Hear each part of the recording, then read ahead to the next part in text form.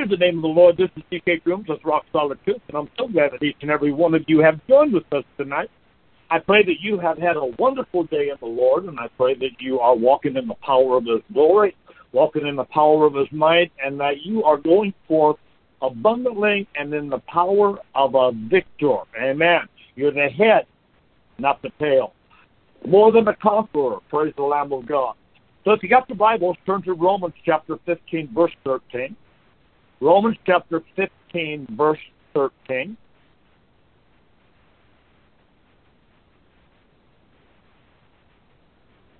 Now the God of hope fill you with all joy and peace in believing that ye may abound in hope through the power of the Holy Ghost. Let us pray. Father, I want to thank you and praise you today. Thank you, Lord, for today's message, and thank you, Lord, for what you're doing in the lives of those that have gathered together today for them to have eyes to see and ears to hear. Well, thank you and praise you for what you're doing in their midst in the mighty name of your Son, Jesus Christ. And we'll give you all the praise and all the glory. For the past couple of weeks, I have been trying to impress upon you the Word of God, and that the root of all sin is being out of relationship with God. I want to say that again. The root of all sin is being out of relationship with God. The basis of our action pertaining to sin is that we are not in relationship with God the way that we should be. And this is the place where the Holy Spirit is going to draw you and even convict you. This is the area that the Holy Spirit is going to deal with you concerning your place of relationship and bringing you into relationship that you should walk as a child of God. These dealings should manifest themselves, in a million different ways. But it will always relate to relationship. And it will always relate to positiveness in that relationship. There's only one sin, and that sin is not believing in Jesus. Look at John chapter 16, verse 8. John chapter 16, verse 8. And when he has come, he will reprove the world of sin and of righteousness and of judgment. Of sin, because they believe not on me. It's not murder that's going to send you to hell. I know people are shocked by that, but that is a reality. It is not murder that's going to send you to hell. What's going to send you to hell is not believing on Jesus. Adultery is not going to send you to hell. Not believing on Jesus is going to send you to hell. Well, someone's going to say, well, why do people murder and why do people have adultery? Because they are not believing on the Lord Jesus Christ. That's the reason they do that. All of the sins of the world have been atoned for. The ransom's been paid. I need to say that again because this is powerful. All of the sins of the world have been atoned for. Jesus Christ paid the ransom. 1 John chapter 2, verse 2. 1 John chapter 2, verse 2. And he is the propitiation for our sins, and not all for ours only, but also for the sins of the whole world. The only sin in the entire world that has not been forgiven is the sin of not believing on Jesus Christ. The murderer, the rapist, the molester, the child abductor, the adulterer, the thief, the cheat, the liar, the drug addict, the prostitute, the rebellious, all of these are manifestations of the one sin that exists in the world today. Not believing on Jesus. Now, follow me. The religious person, the churchgoer, the tithe payer, the Sunday school teacher, the youth leader, the volunteer that is without relationship with Christ becomes guilty of the same sin of not believing on Jesus Christ if you are not born again. That is powerful. Maybe I need to say it again. The religious person, the person who goes to church every Sunday, the person who pays tithes every week, the Sunday school teacher, the youth leader, the volunteer that is without relationship with Christ becomes guilty of the same sin of not believing on Christ. This one sin makes the playing field level. All people in hell will be there because of one sin. And there will be no different degrees of sin. I need to say that again. There will be no different degrees of sin. No discussing about what you've done or the experiences that you've had. The rampant sin, the one sin that's going to put you in hell, is not believing on the Lord Jesus Christ and having no relationship with Him. This is powerful. I'll say it again. This levels the playing field. If all actions are sin, if all actions of sin are manifestations of not believing on Him, then how is it that Christ was tempted in all points, like as we are, as stated in Hebrews 4:15? Now, I need to say that again. If all actions of sin are manifestations of not believing on Him, then how is it that Christ was tempted in all points, like as we are, as stated in Hebrews 4:15? Look at Hebrews 4:15.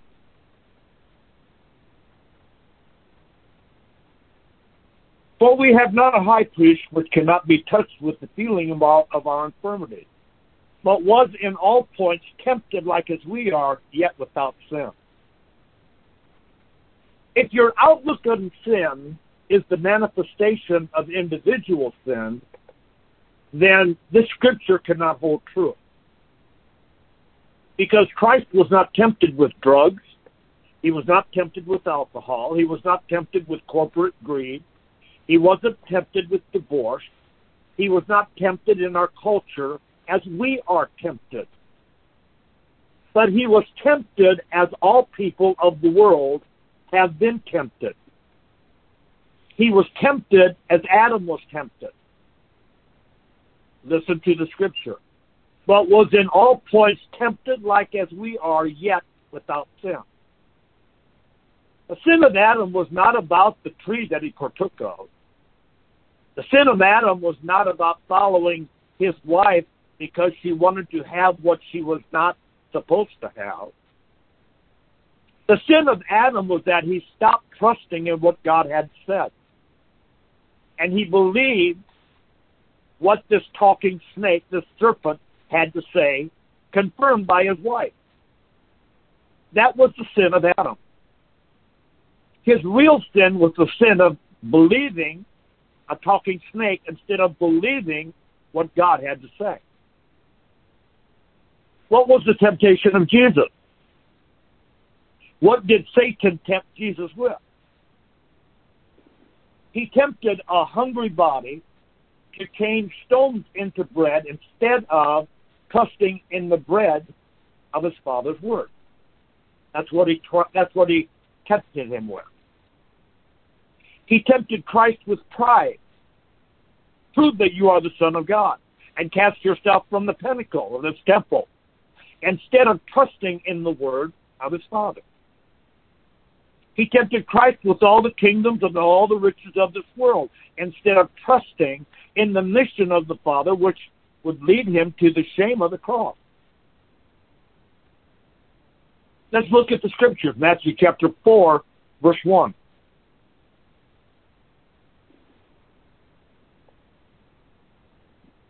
Then was Christ led up of the Spirit into the wilderness to be tempted of the devil. And when he had fasted 40 days and 40 nights, he was afterward and hungered. And when the tempter came to him, he said, If thou be the Son of God, command that these stones be made bread.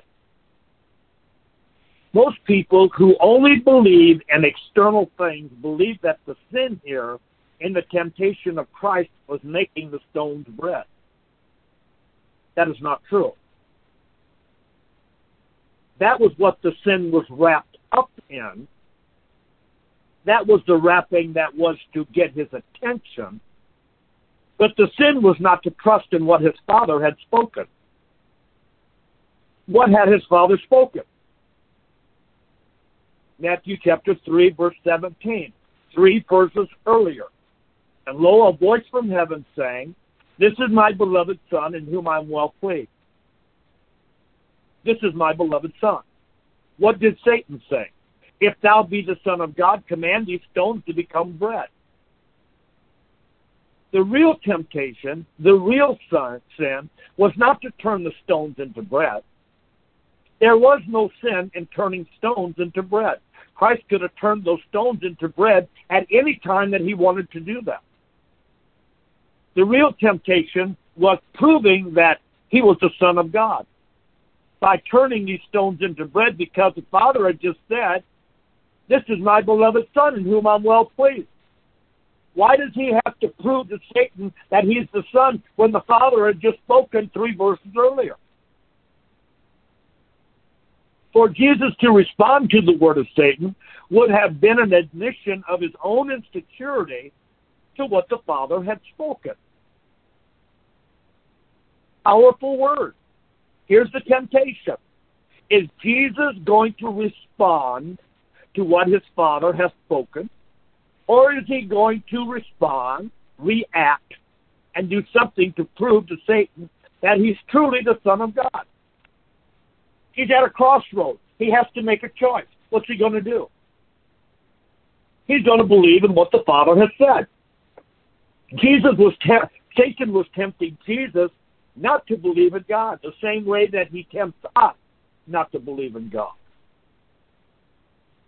How many times has the Lord spoken to you? I mean, directly spoken to you. And the next day, you're reacting to what the devil has said to you. What the devil is doing to you, how the devil is maneuvering you, and it comes down to one thing. Are you going to believe what God has spoken to you? When the devil tells you that you're not healed,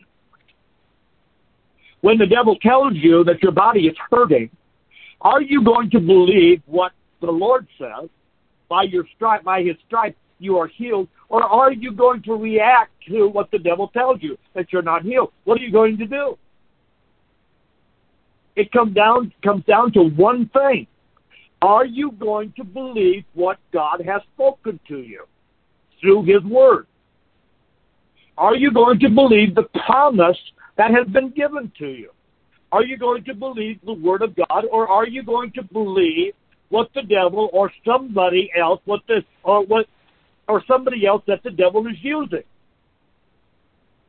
to keep you from walking in that which has been promised? And here Christ is, 40 days without food, and here comes the cleanser. Is he going to believe what his Father has said, or is he going to believe what Satan is saying? He's starving, he's hungry, he's fasted 40 days. Turn these stones into bread. Or are you going to believe what God has said? The same thing happened in the Garden of Eden. The sin was not in eating fruit from the tree of the good and evil. The sin was that they stopped believing what God had to say and started believing in what this talking snake had to say. They started believing in their own wisdom, their own philosophy, their own feelings about their set of circumstances and situations. They believed in what they thought was best for them instead of what was best for them. They leaned on their own understanding. What does Proverbs chapter 3, verse 5 say? Trust in the Lord with all thine heart, and lead not unto thine own understanding. The way that Satan tempted Jesus is exactly the same way that he tempts you and I. And that is the way not to trust in what God has said to us through his word. Don't trust in the Word of God. Don't trust in the promises of God. Don't trust in the guiding of God. Don't trust in the leading of God, but lean onto your own understanding, what you feel is right. That's how Satan does his work. When we deal with any sin, I believe that we go about it from the wrong perspective. We deal with it from the viewpoint of how it's wrong, how it affects us, how it affects our family, how we might get this or that, how it affects those around us. Homosexuality is one of those things that we deal with from the wrong perspective. Do you understand what is really wrong about homosexuality?